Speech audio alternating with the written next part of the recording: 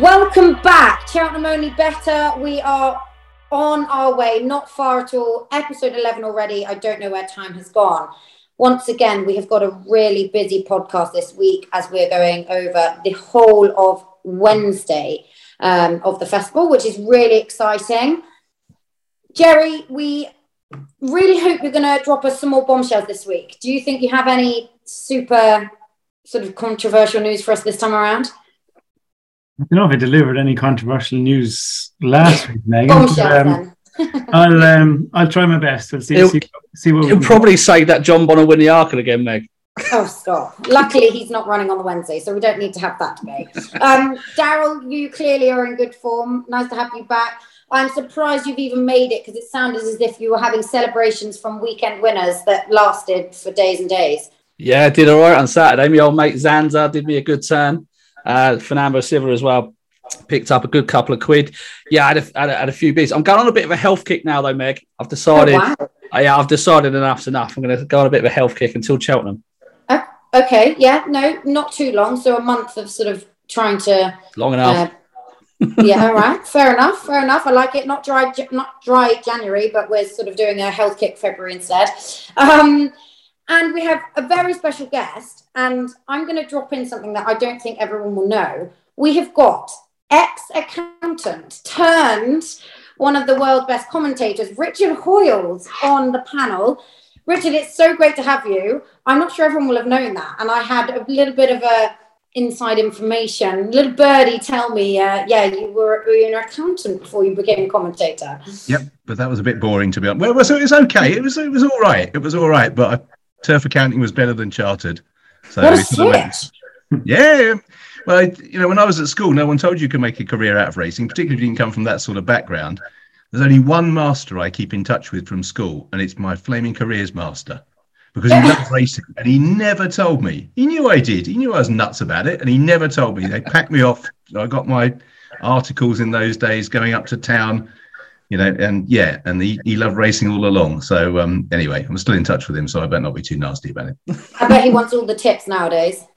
He's pretty smart. He's got some horses with Richard Fahey and things like that. So it's not it's a proper interest for him. But Roger's a really nice bloke. He taught me Spanish, and I was useless at it. So fair play, I suppose. Well, no excuses for any pronunciations if we've got some Spanish names amongst them. Although I'm pretty sure. For Cheltenham, we haven't got too many that are Spanish names. I'm going to absolutely pick your brains throughout the pod, and I'm sure Jerry and Daryl will be jumping in as well. But we have got to kick it off because we've got to get through a lot of races. And the first is the Ballymore, which is, I love this race, really exciting. And I'm super excited because for once we have a British favourite. Woo!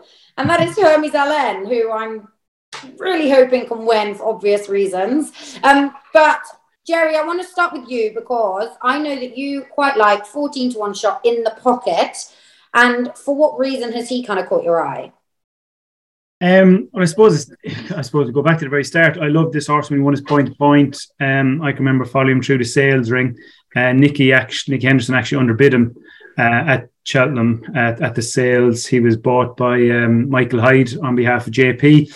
He went to Henry de Bromhead. I've kind of always followed him the whole way through, and he's a horse that I think has massive ability. I just think they kind of went down a different route, stepping back and trip the last day to 2 miles, the Dublin Racing Festival.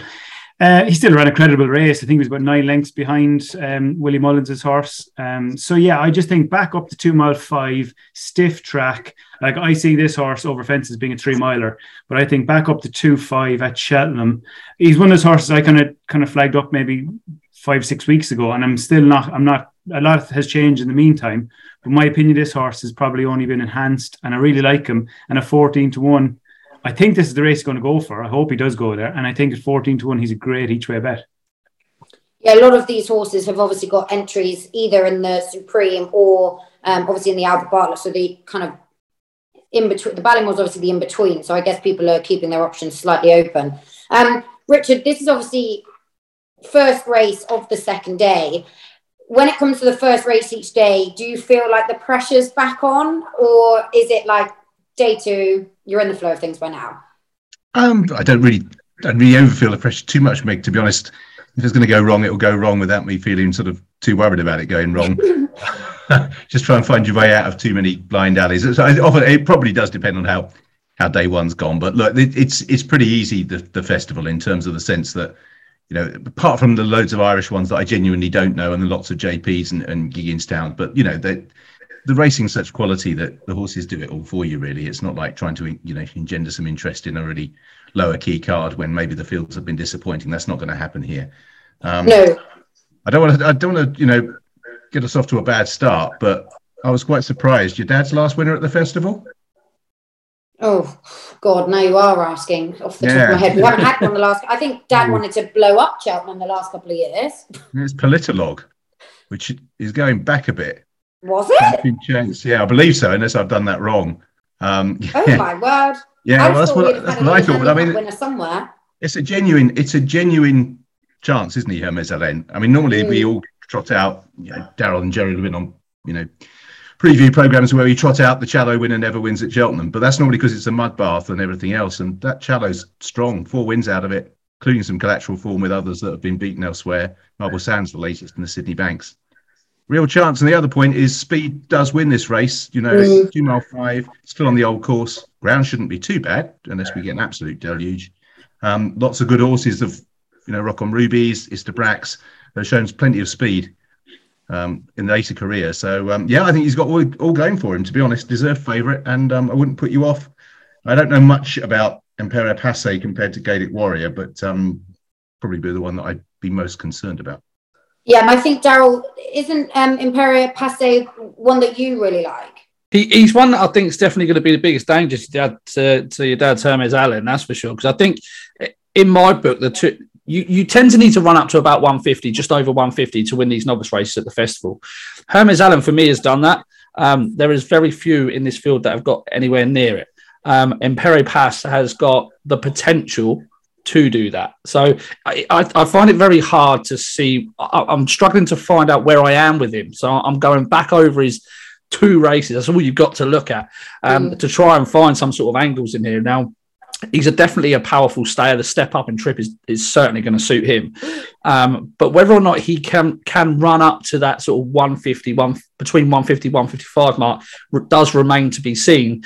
And I don't know if he would have the speed that Hermes Allen does. He is quick in short, sharp bursts, but whether or not he'll be able to go the full tempo, he's not done a time figure that suggests that, you know, he's worthy of second favouritism. But I think the lack of depth in this division is why he's at the position in the market he is. I do think Hermes Allen will drift on the day, though, Meg. Richard's quite right to point those stats out about the Challow hurdle winners and about your dad's record at Cheltenham. I think those might be reasons why he might have a small drift on the day, and you might get a bigger price for him on the day. So I think in terms of market value, I think they are very good points to make. The one I couldn't have, and I will lay until the cows come home, is Gaelic Warrior. Like I could not have this horse. No winner in the last 33 years as ran in a handicap before running in this race. Like, the time was really slow at Dublin. He jumps violently to the right. Look, right-handed, he might be unbeatable, but left-handed, he's certainly not. And I could not have him for the life of me at 5-1. It'd be interesting to see where he goes, because obviously Willie's got fairly strong options in both the Supreme and the Ballymore. Jerry, do you have a strong opinion about where Gaelic Warrior is more likely to run? Well, I just had a quick look there. It's interesting, like, you know, Darryl touched on ratings. Like, I suppose at the moment, I think he's probably got the highest official rating, hasn't he? I know it's all about potential and stuff with these horses, but I'm sure he's a mark of, well, like, definitely into the 150s. So you'd imagine... 153 Gaelic Warrior. Has he earned that going right-handed, though, hasn't he? He's not earned that going left-handed, because if he went on the last run, it would be nowhere near that. Yeah, like I said, they caught him out last year, that jumping to the right, and it'll be even more not exaggerated, but I think like that was obviously in against juveniles last year. He's up against bigger, stronger horses this year again. I think it'll definitely go against him. But I don't see him running a handicap off 153. I don't know.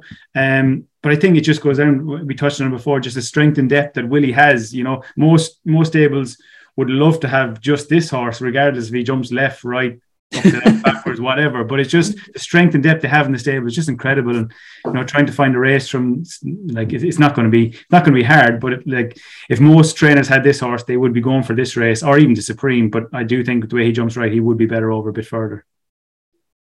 Yeah, it'd be interesting to see where some of those go. Willie Mullins bingo kind of continues. They did have a press morning yesterday or the day before and kind of learned a bit more about some of them, but I kind of felt like a lot of it was still up in the air. So I feel like Willie Mullins bingo is ongoing. So we'll be waiting to see much closer to the time. That's kind of the main protagonist for this race, I suppose. Anyone got a sort of big price horse that they wanted to throw in or discuss, or is everyone sort of thinking it's going to be one of the more likely horses that we know about? I think it's going to be more likely horse we know towards the forward of the market, but there are a couple that could yet throw their hat into the ring. I mean, Jerry will be able to tell us that Attica is running on Saturday along with Persian Time, I believe. Look, a lot to find at the moment, but 40-1. But if he goes and puts Jerry's laughing. If he goes and puts in a big performance at Ascot, I was going to say, Jerry, Nicky said in the stable tour, this is where he may go. Look, I know he's got loads to find, but is he a potential shortener? To be fair, Dal, I'm only laughing because I didn't know whether to mention this horse or whether one of you would start laughing at me. So the fact that he's kind of broken the ice is probably a good start. To be fair, I agree. Like a lot of these horses, we've established form and stuff like that. But this horse, through no fault of his own, obviously he was intended to run at Newbury in the Challow, but he was one of the first horses we had that scoped dirty just around the Christmas period. He was declared, everything like that. That was the plan to go there. And by no fault of his, it's just taken a bit longer to get over that. He's in great form at home. I think that race at Ascot on Saturday, it's only a straight novice hurdle, but it's nearly like a listed race, if not a grade 3. It's a very, very good race on Saturday if they all kind of take their chance. Very competitive race. He'll need to be winning that or showing, going very close to warrant his place in the Ballymore. And I think he will. He's a very nice horse, and I just think his future's ahead of him. But at 40-1, I don't think there's any point backing him each way on Saturday evening if he's won and he's 16-1. I think before Saturday is probably the price, just to get a bit of each way value with him. But not saying he's going to win the Ballymore, but I do think if he runs very well on Saturday, he'll be a lot shorter than 40-1. And even if you wanted to trade him on the exchange, see if you can get on there and have a look at the price there. If he's going to be a potential shortener on Saturday, it's a small little angle without him having to run. Yeah, definitely. Like I said, I just didn't know whether to mention or not, whether he laughing. But I do think at 40-1, he's definitely a fun bet. The issue is probably what you've already said there, Darryl, isn't it? That if they've got to run to a mark as high as pushing 150, there's a lot. Nothing probably between now and then. They just aren't the races they're going to get that rating. It doesn't mean you can't win really impressively, but it does mean you're going to have a big class jump on the day. Yeah, absolutely.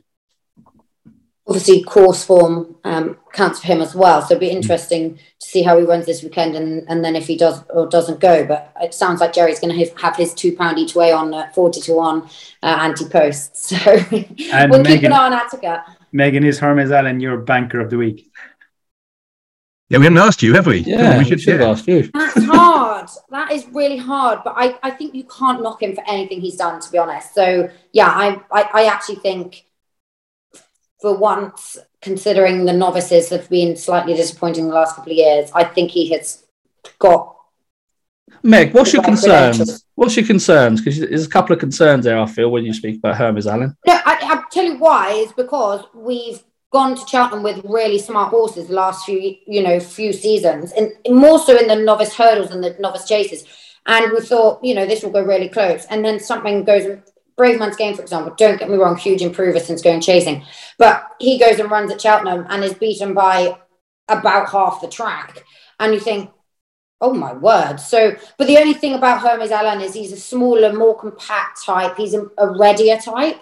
So that's why I feel like actually maybe he can go very close or take the beating. Braveman's Game, just as an example, was a big, weak horse that was still, improving and developing. But that's the problem, is you go to Cheltenham and the next thing these Irish horses suddenly improve another £10 and win by half the track.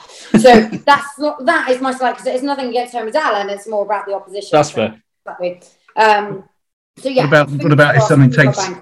Yeah, my only concern probably is that the slightly different tempos. Jerry probably know more about this than me. I'm sure you've ridden in a few similar races, Jerry. Just that relentless tempo of the Cheltenham Festival ones versus the sort of trial ones where you may call you sit in front, you jump fluently, and you kick away. In the sort of festival races, something sits with you and that drops away. But as soon as that's dropped away, something else comes and sits outside you. So he might just have to be a little bit more versatile in his run style than being able to ping out and expect to run them all into the ground as he has done so far in the other races.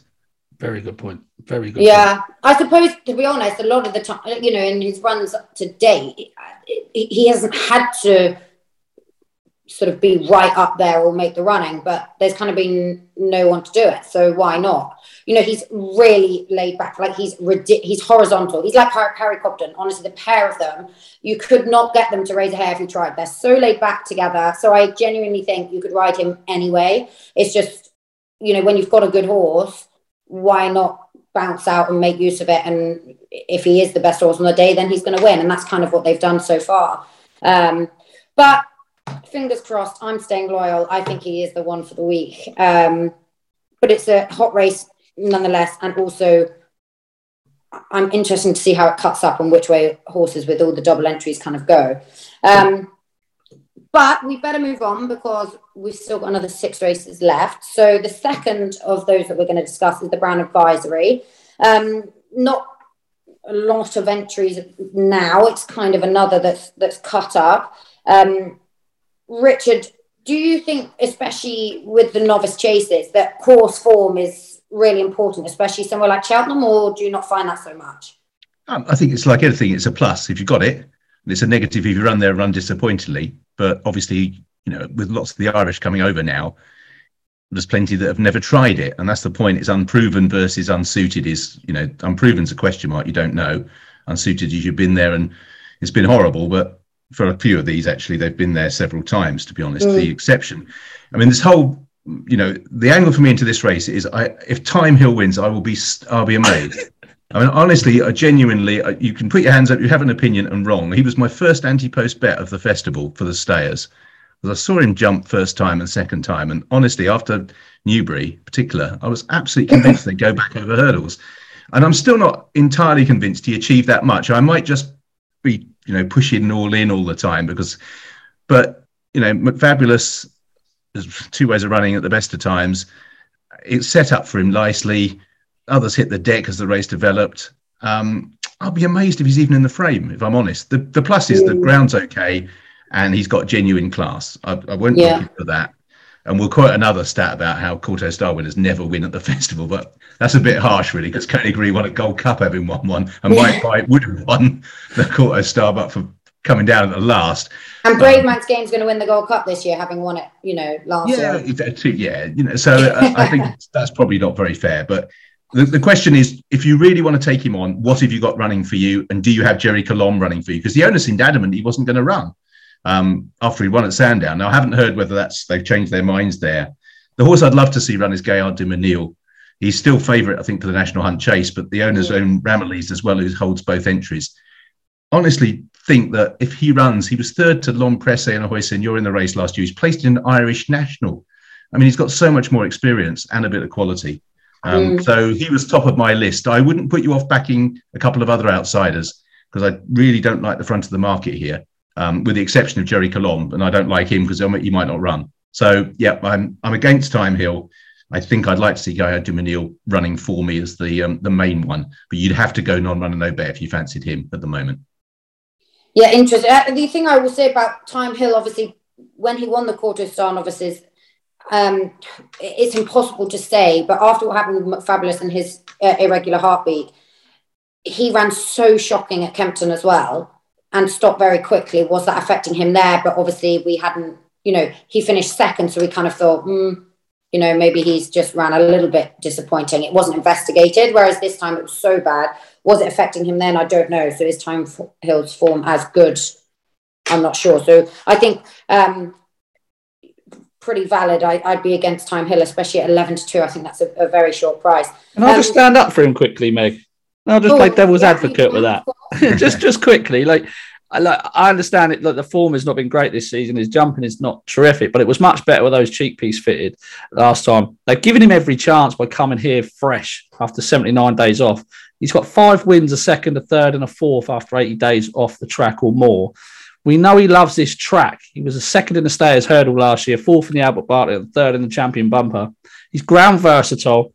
You won't have had too many 9-year-old 160 rated hurdlers running in this race. And we know that it's not the strongest race Renewal will ever see. I do think there are worse bets than back in Time Hill at the Cheltenham Festival, in all honesty. But I can understand the point at the price at now, at 6-1. I think you can sort of look elsewhere. But when this race cuts up, he could be down to about a 4-1 chance. And shorter the better, Daryl. That's really what I'd like, to be honest, in that sort of thing. I mean, I think the 9-year-old aspect is interesting because surely if he was going to be, if in their minds he was a chaser, wouldn't he have gone a bit earlier? Yeah, that's you have to sort of think, did something not quite go to plan the last season? Because I remember they were. Before he ran the Stayers Hurdle last season, that was the season he was going novice chasing, wasn't it? And they put a stop to it. Didn't they go to France? Jerry, I mean, you follow French racing far closer than me. You went to France, didn't he, and ran no sort of race early on in the season. And right back in those days, I just wondered if it was the different shape of hurdles or whether, and they shelved the novice chasing off the back of that, I think. Yeah, definitely was early in the season. Yeah, I don't know whether he had, I'm not too sure what actually went wrong, but I suppose we have seen, I suppose more notably more recently with Noble Yates, they took him out there the start of the season too. Some English, and especially like I said, at 9 years of age, he spent a good 5-6 years of his career running around England or whatever over conventional fences and hurdles, and all of a sudden he's in France. Some horses just don't take to it, do they? And he was probably one more example of it. I think on your side, sorry, Darryl, on your side, I'll also just mention that Phillips horses are running better than they were. Yeah, I gave him an email, Richard, because he was tempted to go to this Ascot meeting this weekend, and it's an absolute graveyard for Cheltenham Festival hopes. And normally it's a bog. I mean, it's going to be a pretty good quick round, I think, this weekend, so it might not matter as much. But Time Hill's got such a fantastic record fresh, and he is a bit of a spring horse. So I wouldn't write him off entirely, but I can totally see your reservations at backing one at such a short price at 6-1. If he was a 14-20-1 chance or something like that, you could easily argue that he's got a great each way shout. A horse that is a huge prize, 25-1, Galia de la Toe. Interestingly, Dan Skelton at his recent Cheltenham press day said that he thinks she could be his best chance of a winner, which is, quite a big statement. And he also thinks he is more likely to run in the Brand Advisory than in the Mayor's Novice because she gets the £7 allowance. I thought that was interesting. Jerry, what did you think about her? I mean, she really put Kempton well behind her when she won most recently. Yeah, I do think Harry gave her a brilliant ride at Warwick as well the last day. He dictated from the front and he made sure they went his sort of gallop, especially on kind of the back of the few bad mistakes she made at Kempton.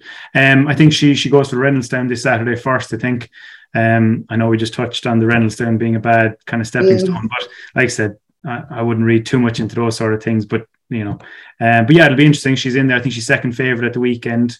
It'll be kind of another kind of stepping stone towards it. But I agree with Dan. I do. If she was mine, I would be going for this race as opposed to the Mayor's race. I would be a bit disappointed if Jerry Colum, if he didn't turn up though, from the trainers and owners' point of view. I think this race, like if the real whacker runs in this race, he'll make it a real stamina test. He'll go a good gallop from the front. He'll jump. He'll stay very well. And I just see Jerry Colum a proper staying chaser going forward. And I just think the race could be run to suit him.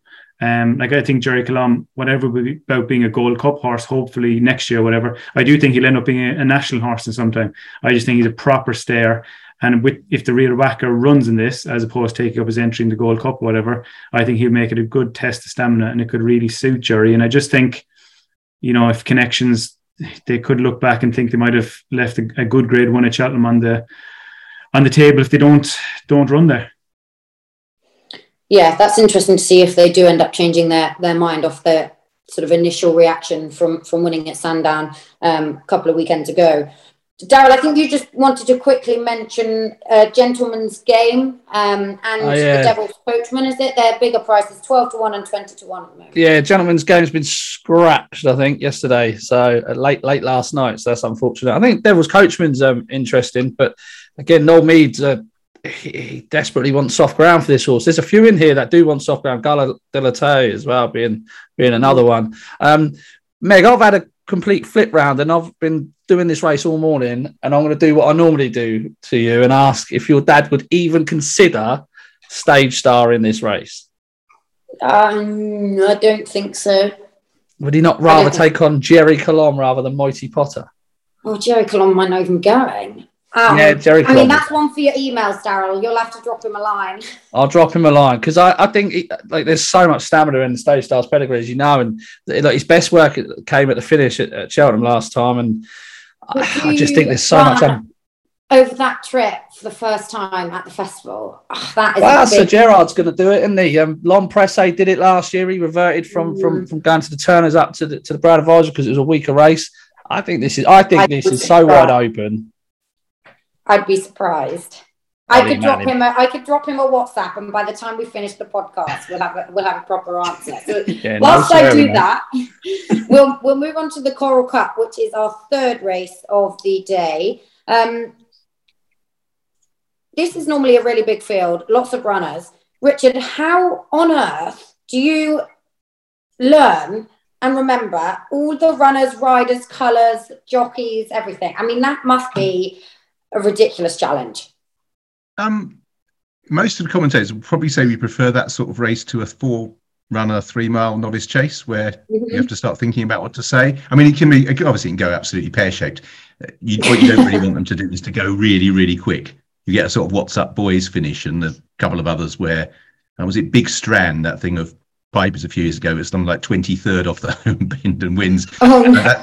They're not so much fun. But by and large, I mean, again, it's just a question of you don't want JP having 5, because by the time they get to the yellow and green quartered caps and the green cap of the White Star and it gets a little bit messy if you don't actually see the jockey on the horse, or you can't pick out the jockey's hat when they're lying on the ground, that sort of thing. So, but more recently, County Hurdle would be the best example.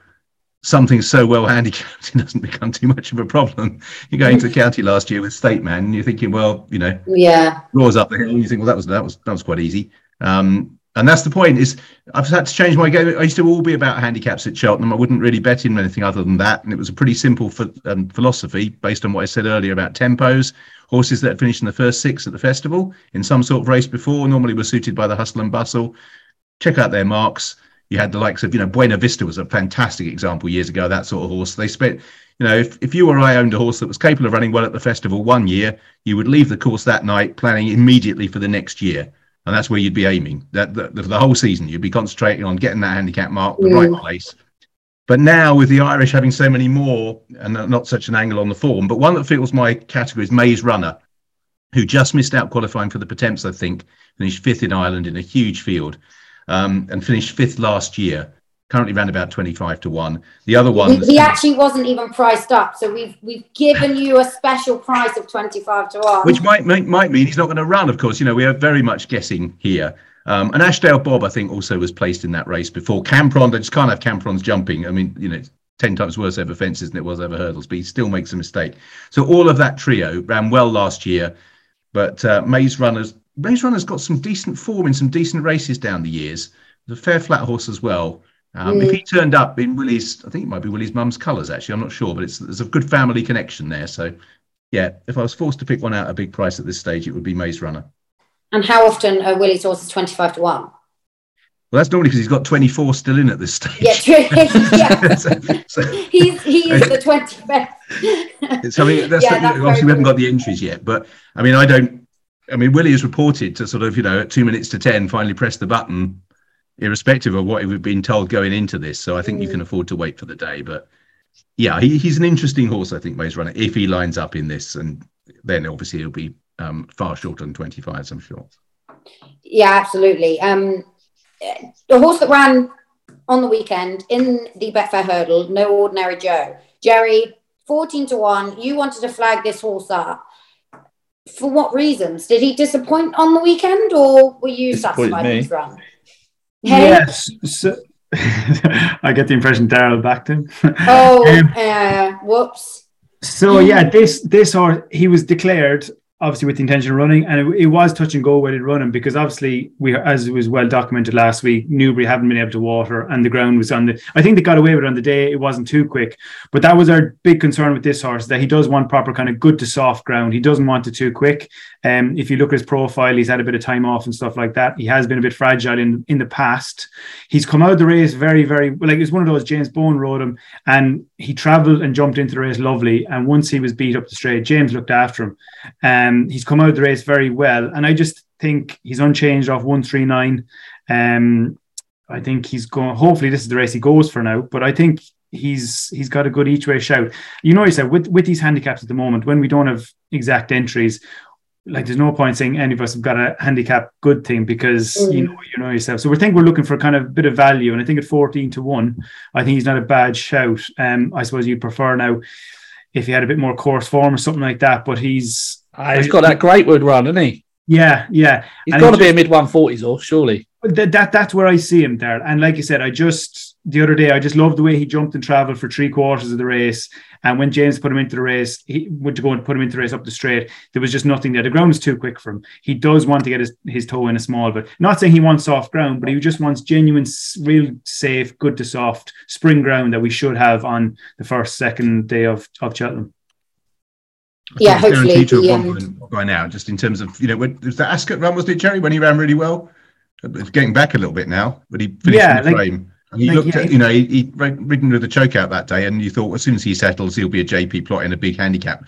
But we're still sort of waiting, really. And Daryl should have waited a bit longer. And it's one of those, he's ended up settling, and not like he's matured and he's got a bit sensible, but like he has had a few kind of niggly problems through the years.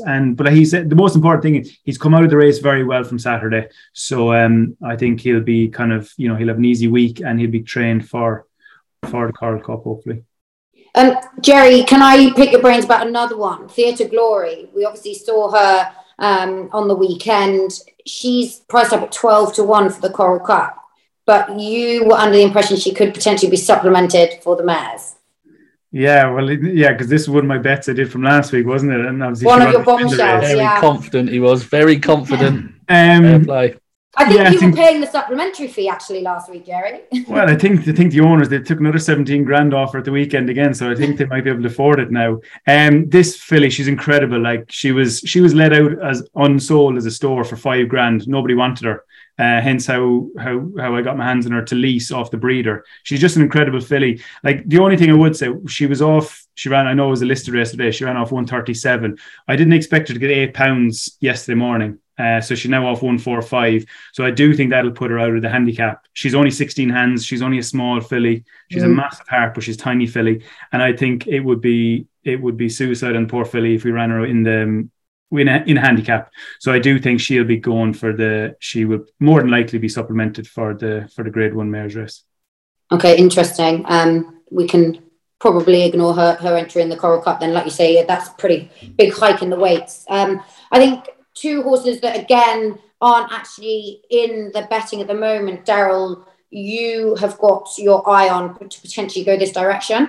Yeah, I'll just be quick with these because they're not priced up. And one of the trainer, Oliver McKernan, who trains Gatsby Gray, I don't think he's had any Cheltenham Festival runners, so I'm not entirely convinced that he looks coming over here. But this horse enough caught the eye the last couple of starts. He actually finished second behind Mighty Potter last year in the Punchestown Champion Novice Grade 1.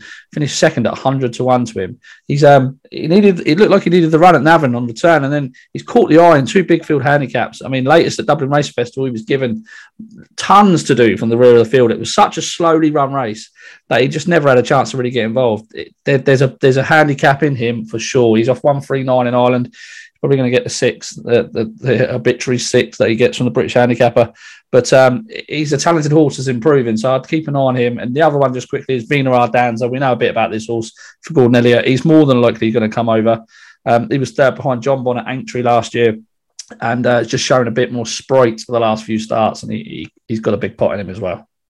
Okay, so it could be a bit of a handicap plot with that horse. Keep an eye on him once he does get priced up. If he gets an entry, obviously we'll have to keep an eye on that. Okay, so our main race of the Wednesday is the Queen Mother Champion Chase, which is the 4th race, and AP McCoy has always said this is an absolute thrill, probably the biggest buzz of a race to ride in at the festival. Richard, you've called this race plenty of times now. Is it a thrill to call home? Yeah, because they're all flat out, really, from the word go. And the old course, we should mention how much the old course favours speed. And that's why you have the champion hurdle and this race, the Queen Mother, over the first 2 days. When we get onto the new course on days 3 and 4, that's when the stayers come into their own. So yes, it is, particularly if you come from the sort of era I started out in with Deep Sensation, Viking, Flagship, all of those sort of horses. That was a very, very competitive division. It's funny how those divisions sort of ebb and flow, and at various other times, Basworth Boy and horses like that completely dominated the division. And this time it's sort of rather fallen apart around our ears, to be honest, because everyone has blown their lines to a degree. I was going to ask you, actually, last year, although it was, all the chat about Energumen, it possibly wasn't one of the strongest champion chases we've seen for a while, and this year looks kind of similar. Yeah, I mean, you can poke holes in all of them. You can poke holes in Energumen's form, saying that, Shishkin didn't turn up, obviously, last year and was beaten almost as soon as we started. He can just jump slightly out to the right, which we've mentioned before with relation to the hurdles. I still feel he's probably the right favourite. If you force me, I just think that the sort of recency bias of one defeat, I can't have this white paint malarkey about. He jumped fine for most of them. I didn't go there thinking he was backing off everything under the sun. I can't have that as an excuse. So I don't think he's going to improve much. But it's really interesting. I'm more interested in the other boys' thoughts, really, because I've been round the houses here, and you can make cases for 4 or 5. Hopefully it's a competitive race. Editor de Giet jumped so well last time, so well. I don't see how you even gain extra half length from where he went last time. And it is the old course, and there's not too many 2-milers that are run on the new course at Cheltenham. And so whenever that race gets moved there, the Clarence House, it's one of the few. So it's a different track. You just have to be careful, I think. Could Editor de Giet be better on the old track then, do you think? Well, he's sharper. Edwardstone, I didn't like the way he jumped in the early stages, actually. I thought he'd run a little bit flat, and so he probably produced quite a good effort to get up sides. Energumen, I would imagine, was the shortest priced of all of the runners coming down the hill. Just didn't seem to quite last home. But one interesting one that I'm probably bonkers, but if you fancied an interesting trading position, he's still in the entries, I think. He's 50-1 is Chacun Pour Soi. Now, he quits quicker than, really fast these days. He was 8-13 in 2021. If he lined up on the day, it's just the sort of one that, I don't know, price-wise would have a pop at 33s. And if you've had an interesting trading position exchange-wise, there probably are worse. Whether he'll turn out, I have no idea. He didn't get up the hill that day. Graham might be right for Nubi Negra, but he's probably not good enough. Blue Lord, I think, might go elsewhere. Grenadine just didn't run his race. I don't know, but I would have Energumen as favourite. I haven't got much at the front of the market. If you really wanted a wild one, then Chacun Pour Soi for a few quid to trade. We love wild suggestions. We're all for wild suggestions on this podcast. Honestly, we love it. Daryl, you always have some wild suggestions, but this is going to be a small field and potentially not open to too many more wild suggestions than we've already had. Yeah, I kind of echo Richard's thoughts there, though. Like Energumen, you can sort of pick holes in every single piece of form, even going back to the champion chase that he won last year, given that we know Fernando Silva loves fast ground. He was only beaten 8 lengths there, and I thought he was pushed out there as well. I didn't think he did it as easily as the comments suggest on the Racing Post. Edwardstone's the horse that, this could really set up for, especially with Gentleman to Me in here and Editor de Giet. They're going off hard. Captain Guinness is going to be pretty forward, I would suspect. It probably set up quite well for him, but I've kind of edged towards Gentleman to Me. And the reason why is because I think this is a spring horse. I think you can forgive anything he does that the other side of Christmas. Mm-hmm. If you just back this horse from February onwards, 5 wins from 7 starts, and the other 2 were over hurdles. One was a non-staying performance in the Martin Poip over 2 miles 4, and the other one he got loose beforehand. And this horse has beaten both Blue Lord and Edwardstone back at Aintree last year. I thought he was quite impressive at Dublin, in all honesty. Now, he's not one you could trust to maximum effect, but he's going to be in the firing line. he's not one of these horses either that seems to get hassled too much when he does have company up front. Dunvegan was hassling him a little bit at Dublin Racing Festival last time. He seemed to deal with it quite well. He's just interesting for me. He's a 7-year-old. He is on the upgrade. He could have more improvement to come. This old course would definitely suit him well as well. And the others towards the top of the market, they are pushing 9 now. Is Energumene going to be better than? Has he got better to come? I don't think so. I was told that he would probably come on for the run at Cheltenham last time, but I just can't get past the lack of depth in his form for me. And I'm just wondering, are the two at the top of the market getting any better? Maybe punters have got to be a little bit more clever in this race to try and eke out some value. And I think Gentleman to Me just might be able to stay towards the front of affairs.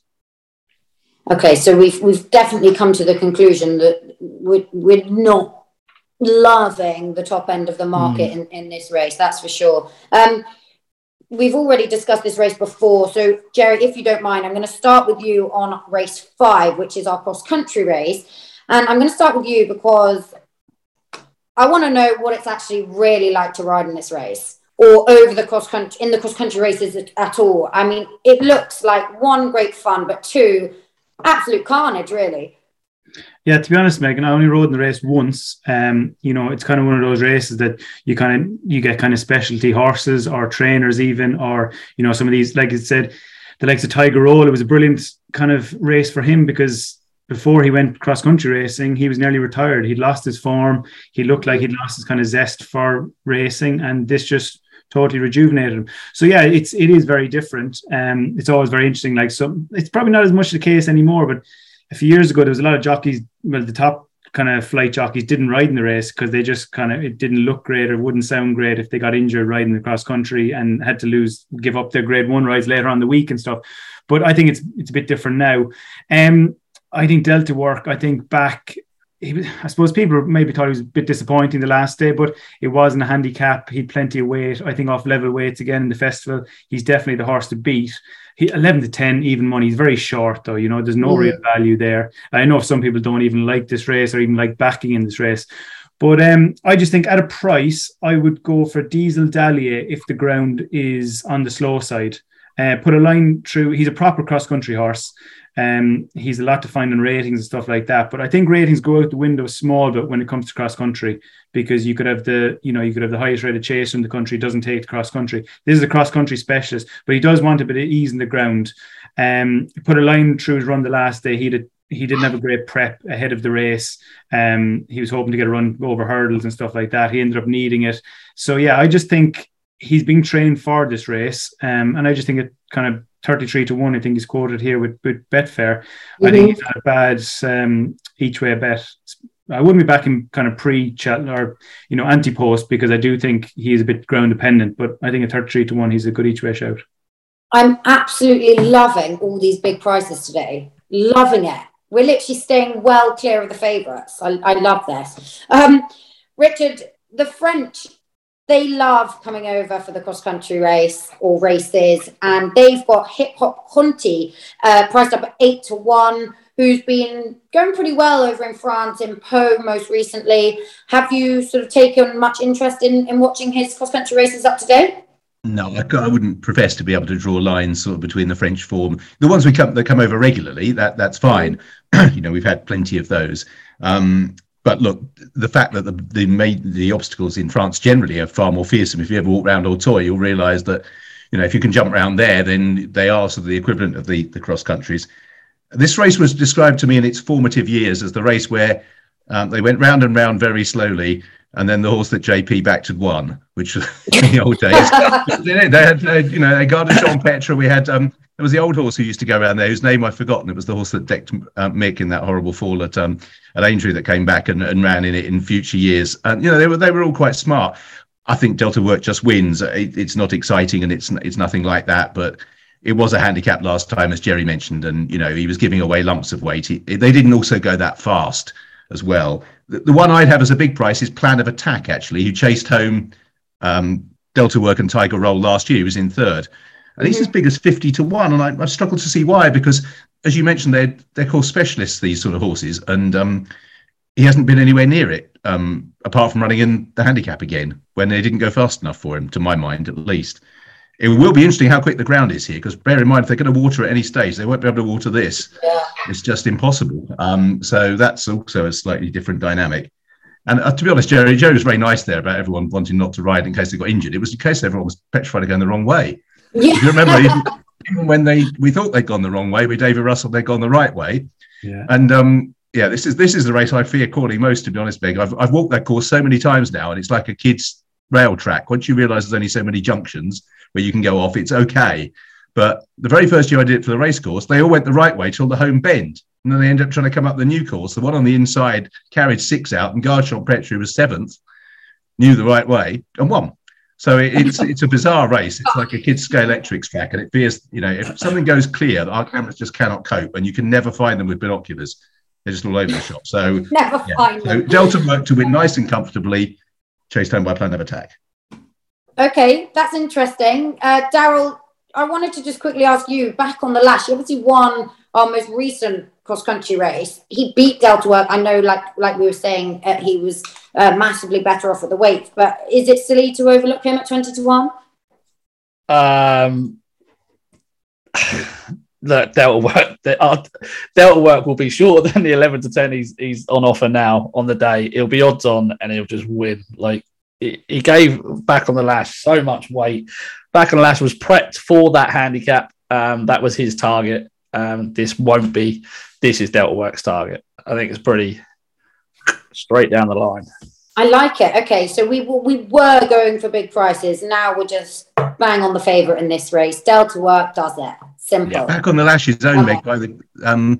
They have the box right in front of the commentary box. Back on the Lash. So it's always pretty memorable when it wins, because I can see them leaping up and down and jumping up and down. And literally, it's right in front of the commentary box. That I think they're the owners of Schlur or something. They sponsor the Schlur Chase as well. Love that. So yeah, so it's absolutely. So it's always quite fun there, because you get lots of food and drink afterwards if it's won. Yeah. Over the water commentary box. So part of me wouldn't mind if it ran well, but I'm firmly in Daryl's camp. I reckon if there's one favourite that will start shorter, the short price one, it'll be this one. Yeah. Okay. We've got a few short price favourites, some potentially mad for Cheltenham, but he is going to be one of our shortest, no doubt. Right, okay, race 6 is another handicap. It's the Grand Annual. Richard, I was actually going to ask you, throughout the year, you, at the end of every ITV show, always give an eye catcher. And I don't know whether it would be in the Grand Annual or if any of the horses you've sort of picked out throughout the year are running on the Wednesday, but I'd absolutely love to know. So Banbridge was mentioned early on in the year after he won at Cheltenham. It's possible for him. And I posed the question, and again, I'll be interested in Darren and Jerry's view here. Right at the end, after the Jean Bon Calico sort of, entertainment, if you like, what would the handicapper do with Calico off the back of that effort? Because he was relatively exposed, he might have jumped him, etc. So how far had John Bon run below, and how far had Calico run above? And I was slightly surprised that he's only raised Calico 1.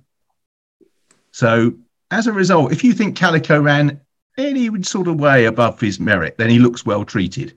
I'm not suggesting 14-1. I'm not suggesting that John Bon ran to his mark at all, but Calico, it was interesting because he made a move and he's got a bit of turn of foot. The other one didn't run in that race is Haddix Des Obeaux.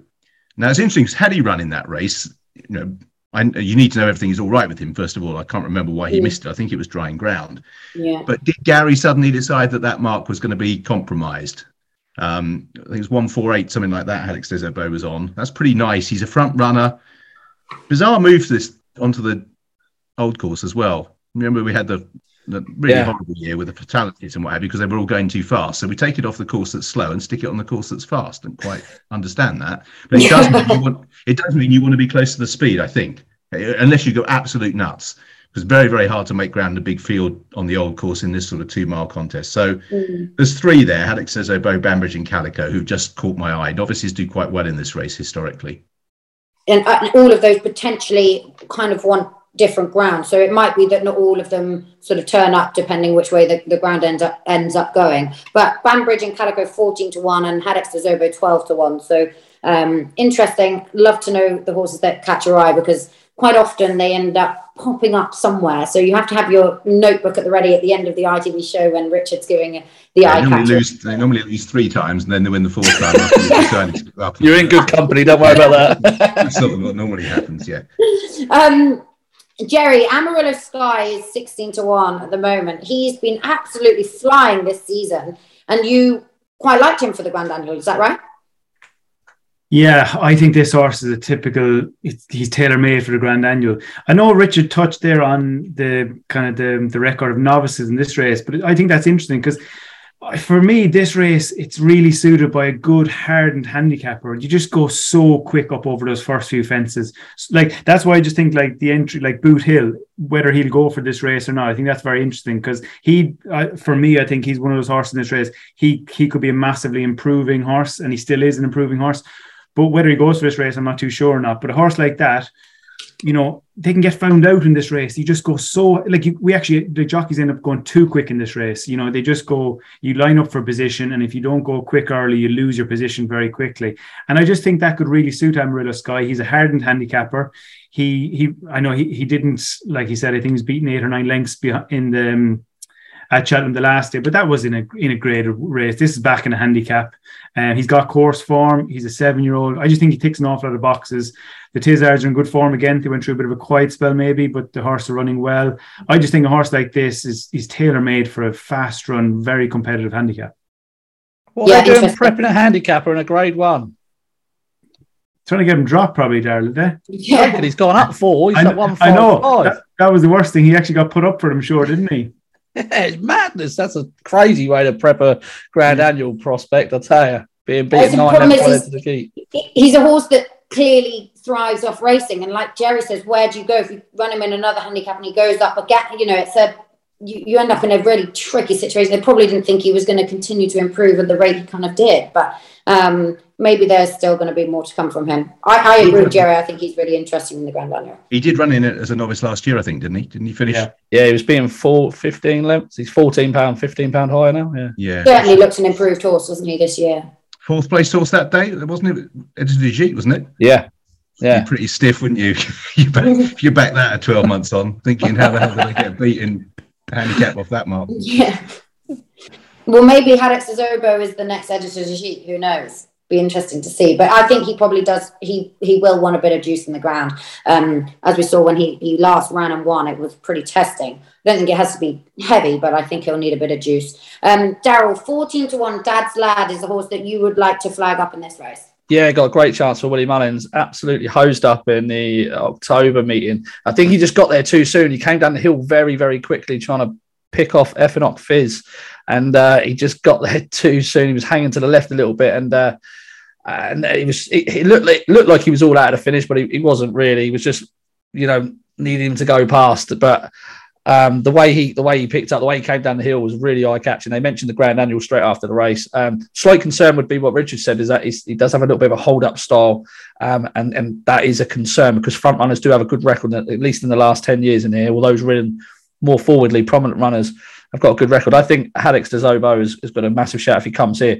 If they were considering taking on John Bond, they must think he must have a chance in the Arkle. Therefore, mark of 146 would look an absolute freebie if they think he's got a chance in the Arkle, which you're going to need to run to 160 to win that.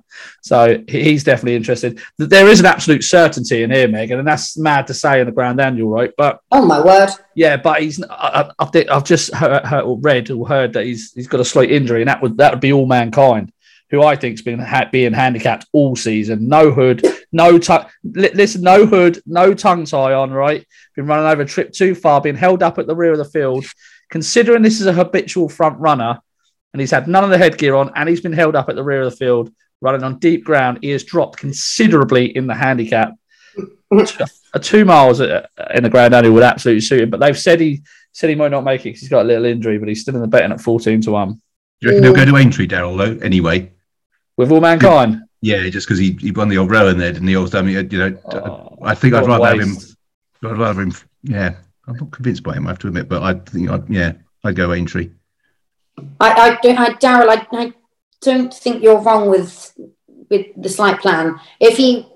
if he was walking around at the start and he was lining up at the front, I'd be putting £2.50 on each way wherever he ran. Because he's certainly not a hold-up horse, in my opinion. But if he's got an injury, it'd be interesting to see how bad is he off or not. Right, we're on to our final race, which is potentially one of the trickiest races to work out. That is the Champion Bumper. Tricky because majority of the field have ran once or twice and won once or twice and haven't got a lot of form with each other. So it becomes quite hard to work out. Willie Mullins also has about 50 entries in this race. He's got the favourite, which is It's For Me. Daryl, are you with the favourite, or you got other? Oh wow, okay. I love him, Meg. I love him. If anyone's not seen his point to point, go back and watch it. He wins by 8 lengths, but I'm telling you now, he doesn't even get going until about 50 yards before the final flight, and then he wins. It was really eye catching. The form has actually worked out fairly well.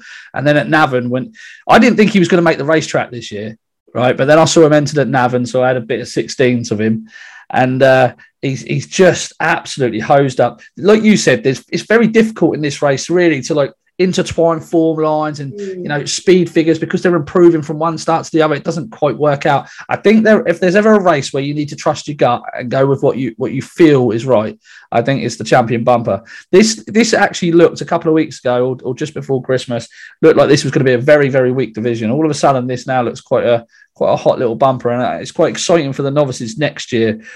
But I am very, very keen on this. It's For Me. I honestly, I can see him winning races in the future already. That's how much I like him. And I will just touch on RPRs because I work on RPRs quite a lot. A Dream to Share, the second favourite, actually recorded an RPR of 140 at the Dublin Racing Festival. That's £1 shy of what Facile Vega did to win this race last year, and £6 higher than what Facile Vega did last year at the Dublin Racing Festival. Obviously been purchased by JP McManus, am I correct? Yeah. But you're still going against him. Oh yeah, absolutely. It's For Me. He's just a little speed demon. He's going to absolutely hose up. I love this horse already. I'm in love with him. Unfortunately, there is not many English entries in this. But Jerry, you like a Neil Mulholland horse, Will Mount, who is currently 20-1. Yeah, and I suppose firstly, I don't even know if he's going to go for this race, but I just think if this horse now is another one that I kind of followed through the sales and stuff like that. He was an expensive purchase, and regardless of what he beat at Doncaster, it was just the way he raced. He was a bit kind of green. He did a bit too much early, and he still won by 13 lengths. Jamie Moore kind of, he taught him a bit too. He didn't just let him win on the bridle. He gave him a squeeze. He pushed him out. He was very impressive.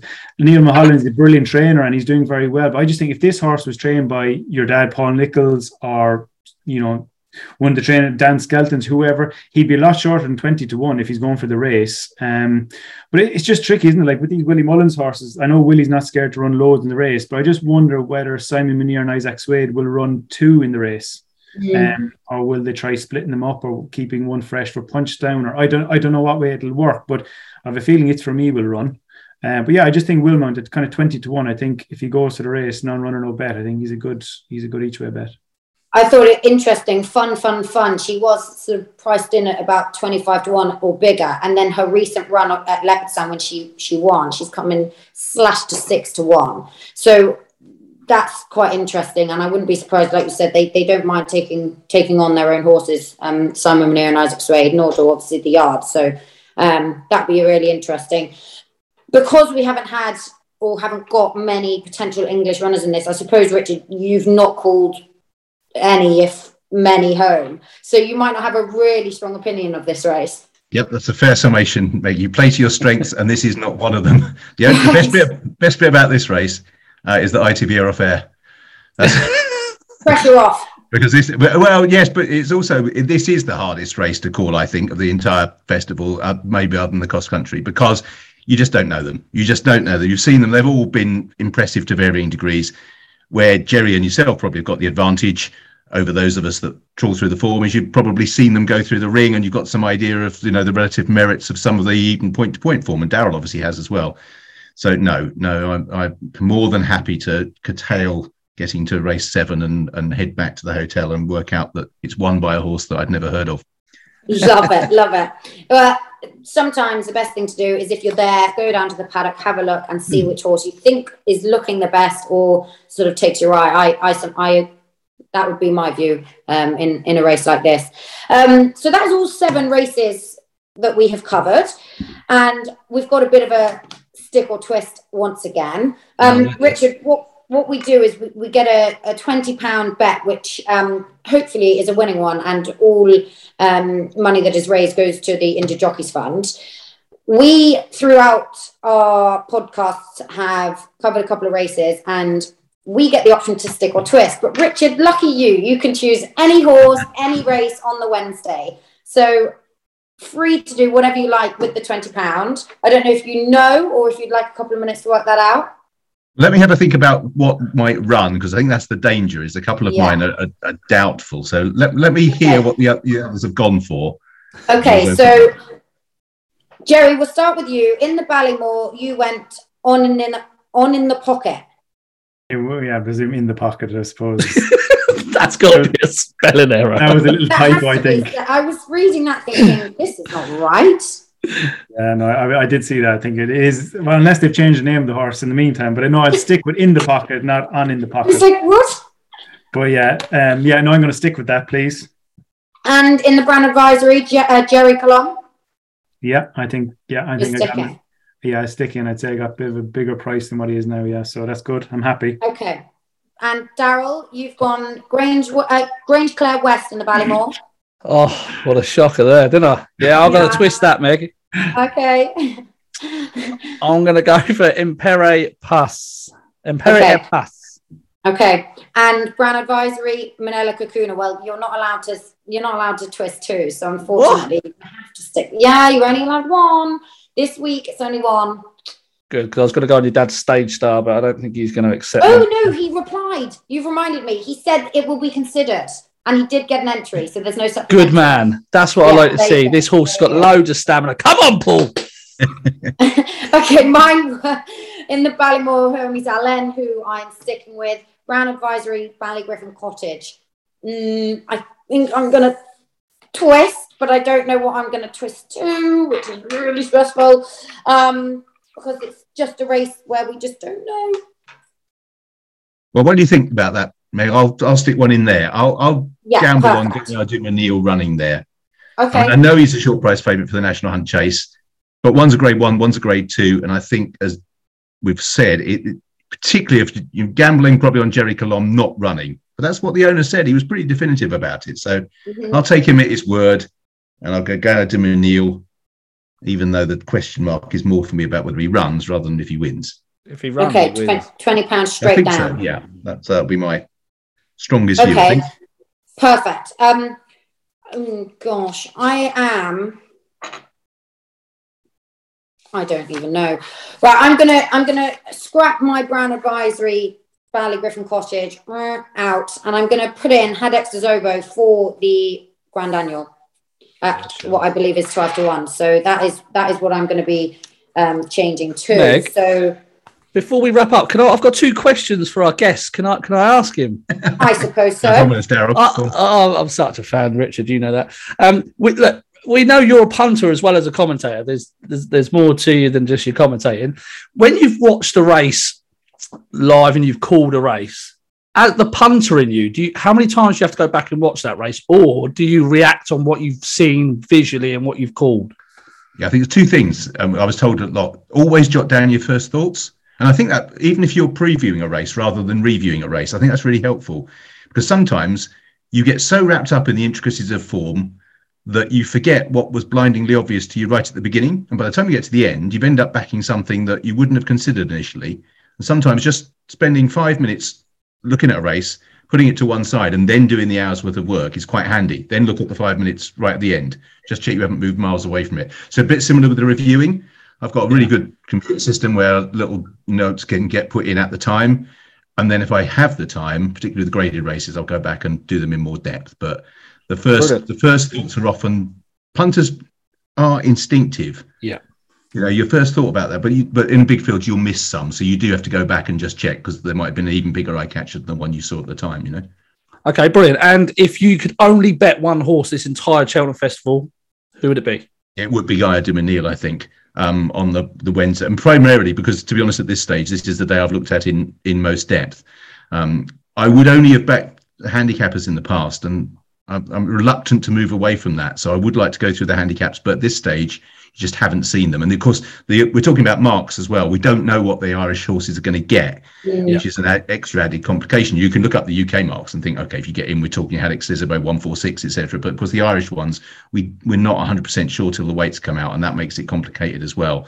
But with more than 50% of runners and handicaps in recent years being Irish, that's taken away, for me, what was my sort of, tried and trusted technique. And that's the lesson, I suppose, Darryl, isn't it? You've got to be prepared to move with the times and not stick with something that becomes outdated and wondering why you're doing rubbish. Absolutely. Cheers, mate. Appreciate you answering them. That's right. Richard, I've got one final question for you before we totally wrap up, and that is for anyone who is listening, hopefully.